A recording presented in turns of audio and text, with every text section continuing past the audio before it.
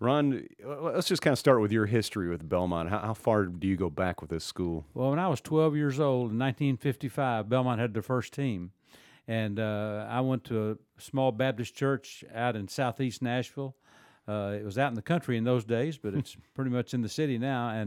And our one of our church leaders asked me to go to a Belmont game.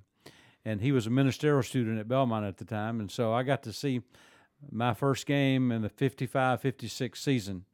It was a great experience. I was kind of hooked, and when it came time to go to college, I kind of recruited myself to come here. Coach Bird, Rick Bird, arrived on the scene in 1986. When he was first here, what were some of the thoughts about him, whether it was fans or players or so forth? Bill Trout came to me right after I left coaching. I was out 1 year. He came to me and he says, "I want you to come and coach our basketball team." I'd been offered the Belmont job twice in the past and didn't take it. I'd always wanted to come back here and coach. And I said, "Dr. Trout, I just got involved in business with a good friend of mine, another Belmont alumnus, and I've just started to work with them, and I have a vested interest in what we're doing.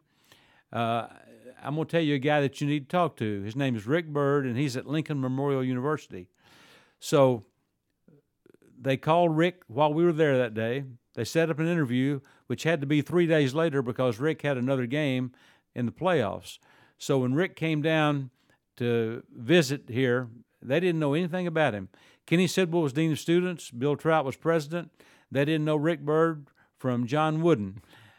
But as it turns out, Rick Bird is Belmont's Johnny Wooden, and he came here 3 days later. They hired him on the spot, and the rest is history. It wasn't always called the Battle of the Boulevard, but that's what it's been known as. What about the early years of how that developed with Coach Bird here and Coach Meyer at Lipscomb? Well, I tell you, one of the things that Rick did here, I thought never got enough credit, and that is Rick Region and Joe Biddle and I started a group called the Nashville Area Athletic Club, which is now morphed into the Nashville Sports Council. We started that in 1988. And the summer of 1989, we were looking for a service project where we could make a significant contribution. We picked the burn center at Vanderbilt Hospital as the beneficiary of whatever funds we could raise. And I volunteered. I said, "I think we ought to try to promote a big Belmont-Lipscomb game." And so I called Don Meyer and Rick Bird, and they both agreed to do it. And I said, "Well, let's get together and talk about the specifics of that game." So we promoted the first, quote, Battle of the Boulevard. I still have the T-shirt, and 1990. But one of the things about Coach Bird is I called both coaches, initiated the game.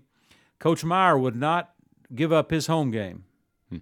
Rick said, "I'll give it up." And I thought Belmont's giving up the home court to participate in the game was really a show of great sportsmanship and the 30,000-foot view of something that was really special. And sure enough, it was a very, very special night, one of the most special nights ever in this city, and certainly put the Battle of the Boulevard on the map. Going forward, the decision to go from NAIA to the NCAA, when things like that are done, there are people on both sides, some that want to stay, where you're comfortable, and others who want to take that plunge and see what could be ahead. What do you remember about that decision that was made? One of the guys that was probably one of the most important people of that era was Jamie Tillman. He wore many hats while he was here, but one of those was athletic director. And Jamie also did tremendous fundraising for Belmont.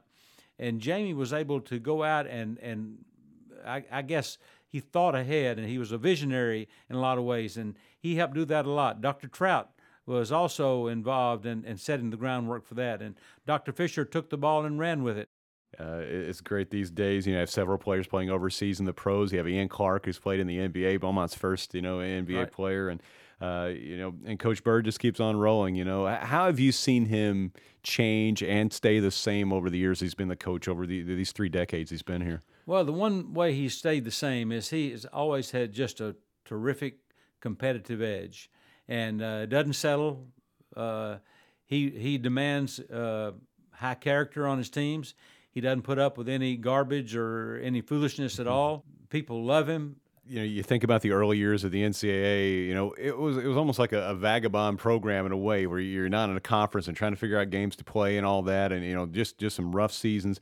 Get into the Atlantic Sun, a division championship in 2003. I think about some of the players on the first few teams when I call the games.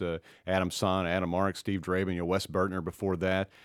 You could kind of see that foundation building toward what the program is today. Right. A really, I'd say one of the bell cow memories of that whole thing happened in the Dome at East Tennessee State when Belmont beat Lipscomb to go to the NCAA tournament.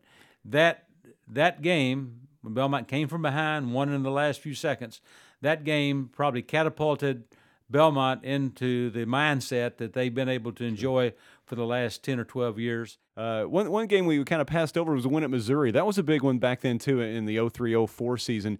Your first time, you go on the road to Columbia and beat a team I believe was nationally ranked at the time. And that was an attention getter for sure. Right.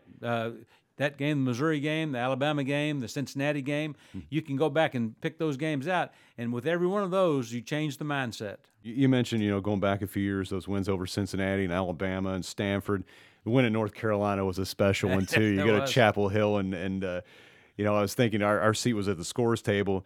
I'm sitting in between Coach Bird and Roy Williams on the other end. That's a lot of wins between those two guys, and J.J. Mann stepping up and make those shots at the end. That was another of the most special games I can remember. That's really, that validated the Duke game with a win on the road against one of the top 5 programs in the country. So, again, you get your gear out and you wear it for a week or so and be proud. The Duke games were big, too. Oh, that was huge. The game in 2008 in Washington, D.C., I still have people ask me about that. Duke ended up winning by 1 point. Henderson drove and scored at the end. But there are some points in that game where it gives me chills to think about. Belmont, was ahead late, and you start thinking CBS has switched the entire nation over to watch this game, and everybody who's not a Duke fan is pulling for Belmont nationwide. And you kind of have these visions of these people in sports bars and everywhere else watching this game, pulling for Belmont. And that to me, I've seen a lot of great stuff, but that was really special. Even though Belmont came up short, it was really something. Well, you really pull out all your Belmont gear and wear them every day for the next while. But Belmont has doubled their enrollment in 10 years. And for a school to do that and build the buildings that have been built here, Dr. Fisher has taken it to a different level. Belmont commands respect now, and it's something that when I started here, that's the other end of the spectrum. Sure. And now the respect Belmont commands in this whole area and around the country is pretty amazing.